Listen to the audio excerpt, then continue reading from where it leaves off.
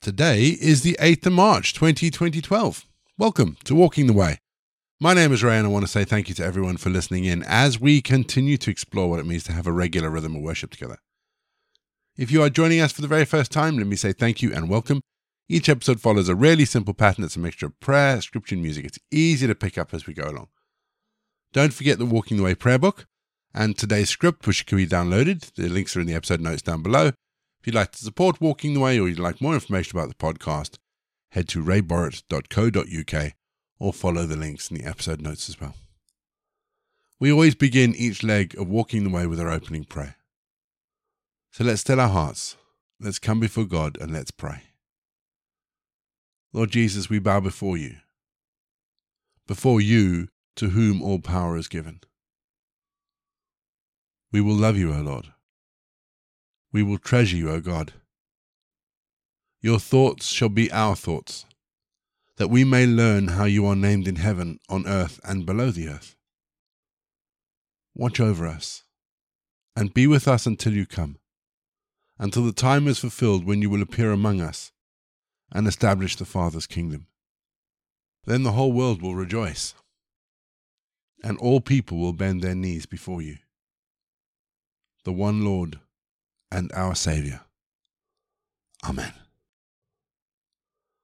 2 Corinthians 8 verse 2. In the midst of a very severe trial, their overflowing joy and their extreme poverty welled up in rich generosity. A few months ago, I went into a shop to buy a drink. I had just come out of a church meeting. I was dressed up with my clerical shirt on with my collar in, and as I reached into my wallet to get some change, the gentleman behind me stopped me. He went, "Please, Father, let me get that drink for you." I swallowed and, "Thank you." This man then added my drink to his shopping, which he paid for using small change, 10 and 20 pence pieces. He would not take no for an answer. And I felt really humbled that this man had blessed me in this amazing way. And today's verse reminded me of that day, that experience in the shop, how someone obviously struggling could be generous in a way that has left such a long-lasting impression. It also reminded me of the story of the widow who put 2 small coins into the collection box in the temple. And for those of you who don't know, it's a story of Jesus. He's sitting in the temple, watching the rich bring their huge gifts to the collection box in the temple in Jerusalem. But Jesus points out a widow, giving her final 2 small coins, and tells his disciple that she had given more than all the wealthy combined because she had given it all to God. I've never seen that man again, and I doubt I ever will. But my prayer is that God blesses him more than he blessed me because of his generosity. God can and God will use everything that we give him. But here's the thing. He also promises to give it back to us in spades. So let's take him at his word, shall we? We're going to have our first piece of music just to give us some time to center our thoughts on God. And then we're going to get into our Bible readings for today. And today we read 2 Corinthians 8.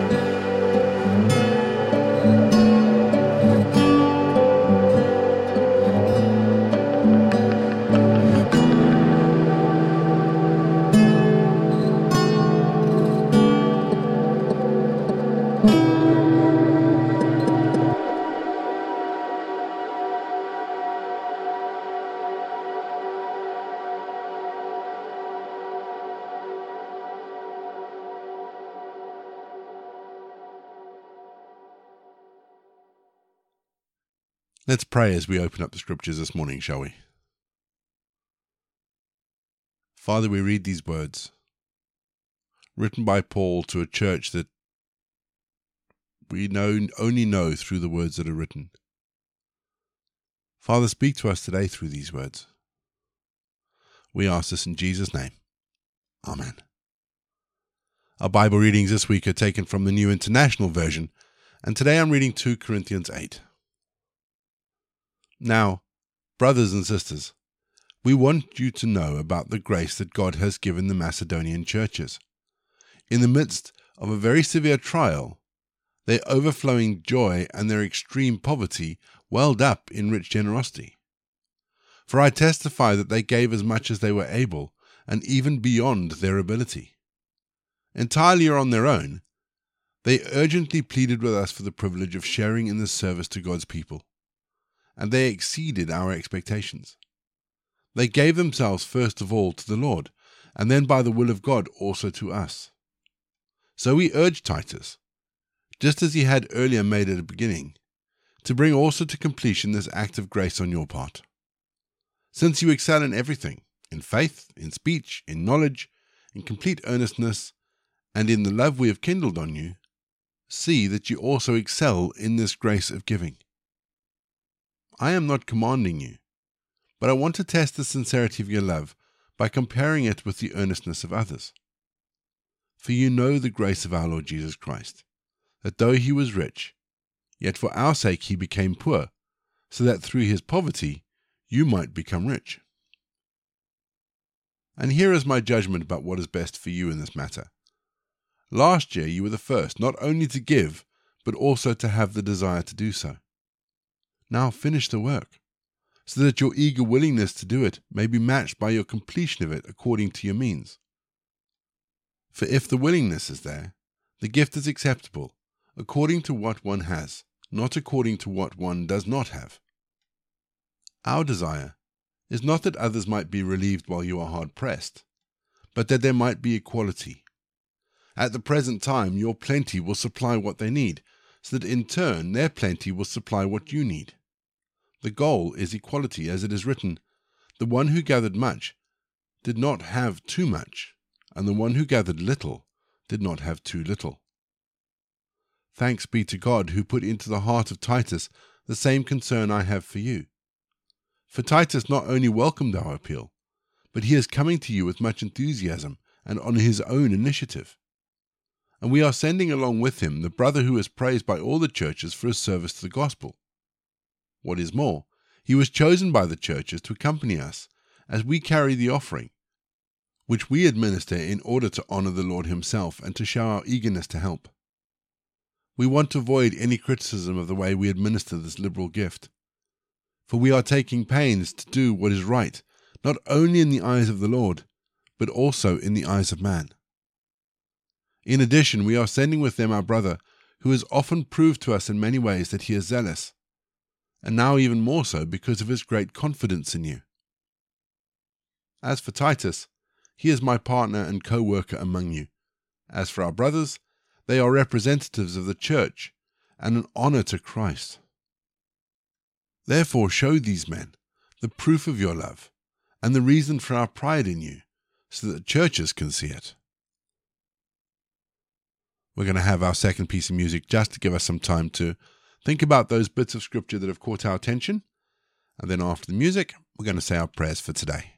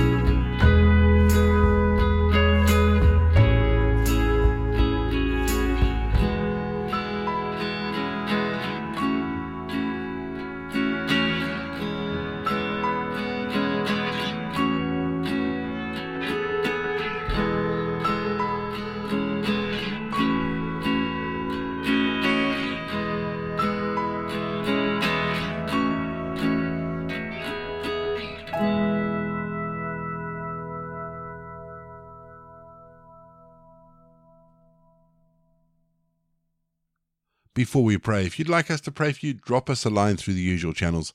Links are all in the episode notes down below. We would love to be able to pray for you and support you and just lift you before God with whatever you're facing.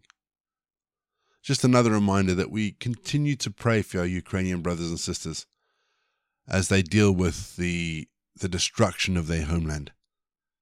I also want to remember those Russian brothers and sisters that stand in opposition to the Ukrainian invasion.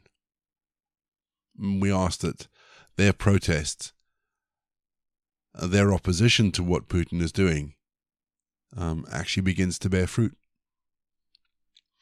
And our prayer for today from our prayer book is for a vision, that God would inspire our vision. So let's ask God, shall we, for a new vision. Lord, may your words be like a lamp that lights our way. May your love be like a compass that gives us direction. May your truth be like a signpost bringing clarity. May your peace be like a measure that guides our decisions. May your hope be like a flag that declares we walk with you. Lord, may your words be in our minds. Your love guide our feet. Your truth be a sign. Your peace be a measure, and your hope be a flag as we walk close to you this day. Amen. We say together the prayer that Jesus taught his disciples. Our Father in heaven, hallowed be your name. Your kingdom come, your will be done, on earth as it is in heaven. Give us this day our daily bread. Forgive us our sins, as we forgive those who sin against us. Lead us not into temptation, but deliver us from evil. For the kingdom, the power, and the glory are yours, now and forever. Amen. The grace of our Lord Jesus Christ, the love of God, and the fellowship of the Holy Spirit be with us and remain with us now and forevermore. Go in peace to love and serve the Lord.